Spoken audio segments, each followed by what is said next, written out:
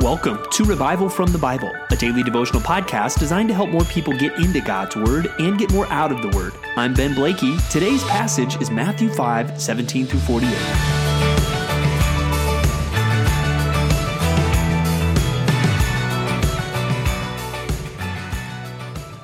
Well, I distinctly remember sitting on a wall just outside the Church of the Beatitudes, there on the north shore of the Sea of Galilee on an early October evening with my wife, and we sat there and we read the Sermon on the Mount. We read Matthew 5 through 7, a very key passage that we're going through in the New Testament right now. And one verse, as we read through the whole thing, really stood out to me that time. And it was Matthew 5, verse 20, where Jesus says, "For I tell you, unless your righteousness exceeds that of the scribes and Pharisees, you will never enter the kingdom of heaven." Now, what does that mean?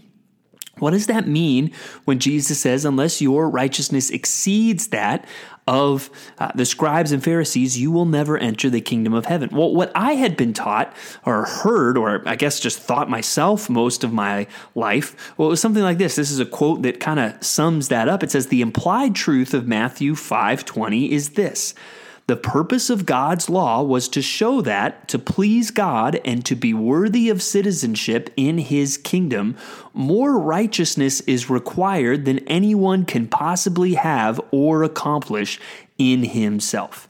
Now, this understanding is not entirely incorrect because to be worthy of citizenship in the kingdom of heaven, in Christ's kingdom, more righteousness is required than anyone can possibly have or accomplish in himself. I think the Sermon on the Mount begins by saying that in a very powerful way. Blessed are the poor in spirit. Blessed are those who know I don't have the righteousness required. I need a Savior. But I don't think that's the point of Matthew 5:20. Do you know what I think the point of Matthew 5:20 is? Jesus is saying that to enter the kingdom of heaven, your righteousness needs to exceed that of the scribes and Pharisees. Now, what does he, how can we elaborate on that? The key is this: were the scribes and Pharisees righteous guys? No, they were not. So I don't think the point Jesus is making is, hey, you've got to be more righteous than these guys, and nobody's more righteous than these guys, so you need a Savior. He's saying these guys aren't righteous. The examples in your society of what righteousness looks like, that's not real righteousness. I'm going to show you what real righteousness looks like. And that's what's going to lead then right into, you have heard it said, but I say to you, a whole series of those statements throughout the rest of chapter 5. So here, I firmly believe Jesus is saying, no, if you are a part of my kingdom, you are going to have a different righteousness, a better righteousness than that of the scribes and Pharisees, because their righteousness is external. It's a facade. If you're one of my people, you are going to have a righteousness that flows from the inside out. And again, that's really, I think that sums up a lot of where then the passage goes to in the rest of the chapter. And that kind of sums up what was Jesus saying then and what are the always principles. And really it's showing us, in extension to what we saw in our last reading, that we're going to have these countercultural values in a different perspective.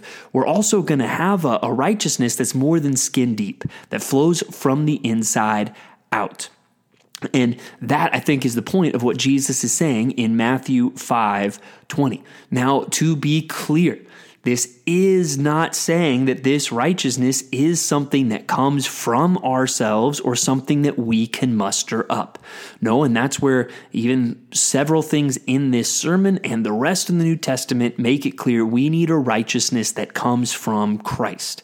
But when we have been born again, when we have been rescued from the domain of darkness and brought into the kingdom of Christ and we have a new heart and a new spirit, there is going to be a righteousness in our life that is greater than the scribes and Pharisees. And you see that now in what Jesus gets into. He starts with anger, but there's a pattern throughout the rest of the chapter. You have heard that it was said to those of old, you shall not murder, and whoever murders will be liable to judgment. But I say to you that everyone who is angry with his brother will be liable to judgment. And so there, I think you see an explanation, an example, really, of what Jesus meant by your righteousness needs to exceed that of the scribes and Pharisees, because their righteousness is don't actually kill anybody in anger and in murder. Jesus' righteousness of his people is don't even get angry at people. And that's what we see there with anger. And that is an important thing we need to wrestle with. We need to see anger and really hatred towards anyone else. Even it mentions calling them a fool. That is unacceptable. Jesus is making clear that is not how the people in his kingdom are supposed to live. And then the next section we get to is lust. You have heard that it was said, you shall not commit adultery. But I say to you that everyone who looks at a woman with lustful intent has already committed adultery with her in his heart. So there we see it's not just about the physical outcomes. It's about what's going on in your mind. It's about what's going on in your heart. And that's where it's very interesting that flows right into this next section. If your right eye causes you to sin, tear it out and throw it away.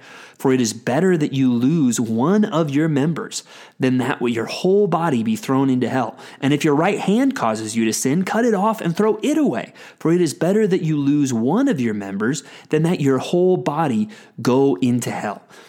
It's interesting that comes in a section on lust and sexual sin. And I think we see Jesus here saying, hey, uprooting lust and sexual immorality in your life is worth whatever the cost. Again, I don't think he's literally saying cut off your hand or gouge out your eye, because guess what? You could still lust in your heart with no eye and no hand. But drastic action to uproot this sin, Jesus is saying you need to do that because sexual sin and enslavement to that is going to lead many people to hell. And so I even just want to encourage you today, if you know that there is any element of secret or unrepentant or ongoing sexual sin in your life, I really want to encourage you to take drastic action. And even for the first step of that drastic action to be confess it to somebody else. Confess it to a trusted brother or sister in Christ and watch God work as he works his righteousness in you.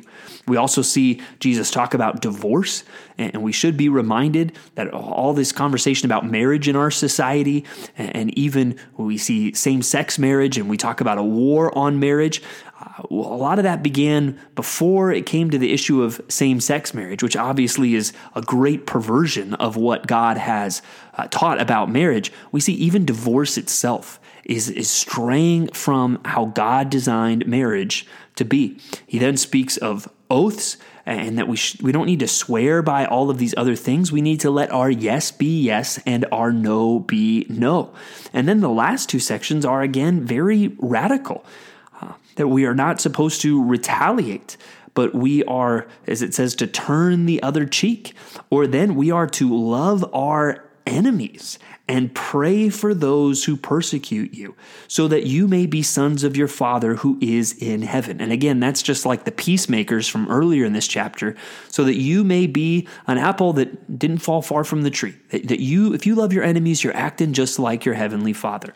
And let me tell you, I really want you to think about this passage, because I've had several meetings in my life as a pastor where somebody or a couple of people come into my office, and basically it goes like this. Well, hey, here's this hard situation in my life, and here's what this other person has done to me. I don't have to love them or forgive them, do I? And that's where I have to open up my Bible to passages like this one, or to Ephesians or Colossians, where it calls us to forgive as Christ has forgiven, and say, you know what? Actually, the Bible teaches a radical element of forgiveness. And of course, without the other person cooperating or repenting, there can't always be that reconciliation and restoration in the relationship, but there should be a radical willingness to forgive. And even in strained relationships, there should be a love and a prayer, a consistent prayer for those that you don't get along with, or even those that would be your enemies or those that persecute you.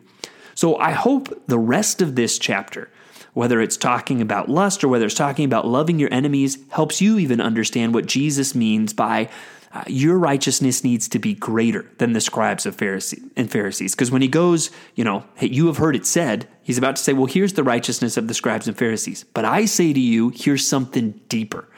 And that is something that as people of Christ, we should aspire to. And so again, we should examine ourselves in light of these things and ask God, hey, God, search my heart. If God wants a righteousness that starts in our heart and flows outward, we should pray in response to this, like Psalm 139, where the psalmist says, search me, O God. See if there's any wicked way in me. Well, we should pray that in response to this. And again, to be clear, this is not teaching in any way a self-righteousness. It is not teaching that, we can somehow muster up enough righteousness to earn a spot in God's kingdom. No, blessed are the poor in spirit, for theirs is the kingdom of heaven. But those that God has saved, those that God has caused to be born again, they're going to have a different heart, they're going to have a different life, and this is a little bit of what it's going to look like. And Jesus is saying, let me tell you, it's going to look better than the righteousness of the scribes and the Pharisees. Thanks for digging into God's Word with me today on Revival from the Bible. For more resources, go to revivalfromthebible.com. To learn more about Compass Bible Church Treasure Valley, go to compassbible.tv. The grace of our Lord Jesus Christ be with you.